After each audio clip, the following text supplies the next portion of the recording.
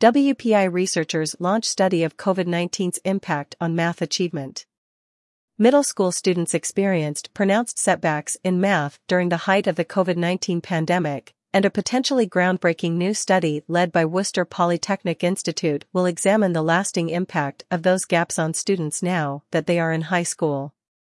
The study's findings could inform national education policy and could bolster the argument that socioeconomic disparities that affect minoritized communities have played a role in exacerbating those gaps. Several major studies confirmed that American middle school students' math achievement declined during the pandemic, but there has been less attention paid to how those students are faring in high school. Ji-Eun Lee, a research scientist with the Department of Social Science and Policy Studies at WPI, is principal investigator on the study, which will be funded by a $50,000, one-year rapid research grant from the Arizona State University's Center for Reinventing Public Education, CRPE. CRPE received $9 million from the Walton Family Foundation last year to examine how American school systems responded to the pandemic. Lee said the new study will analyze data on nearly 1 million students, which was collected before and during the pandemic through a nationwide testing program that assesses general math, geometry, and algebra skills.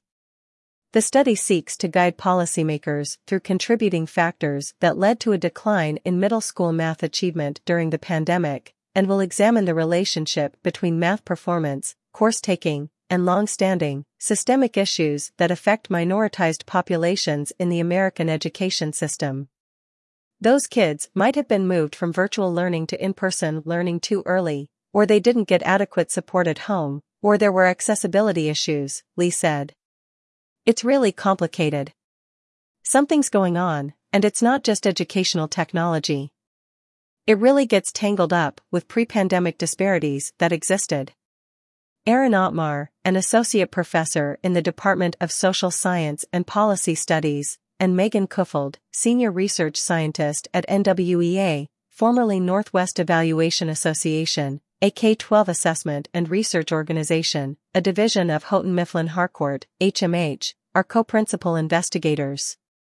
Lee and Ottmar said the new study will look for evidence of continued rebounding in math achievement for high school students, and will look at how high school students' algebra I and geometry course taking and achievement levels during the pandemic compare to pre-COVID benchmarks. The study will also look for evidence of different achievement patterns for minoritized students and students attending schools with high levels of poverty.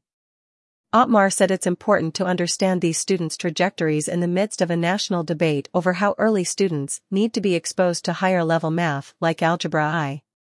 You have these two populations, and there's already disparities, she said. You can basically predict who's not going to pass Algebra 1 early on by their prior achievement. We know pandemic disparities disproportionately affected kids from marginalized populations, which probably means if they push kids even sooner into Algebra 1, then the gaps are going to get bigger. Early exposure to algebra could lead to positive outcomes and solid preparation for college for many students. But introducing it too early to students who were already struggling with math could set them up for failure, Ottmar said. Lee and Ottmar hope their nationally representative look at whether COVID-19 related math achievement gaps follow students through high school will add much-needed empirical data to national policy discussions on how to address U.S. students' struggles.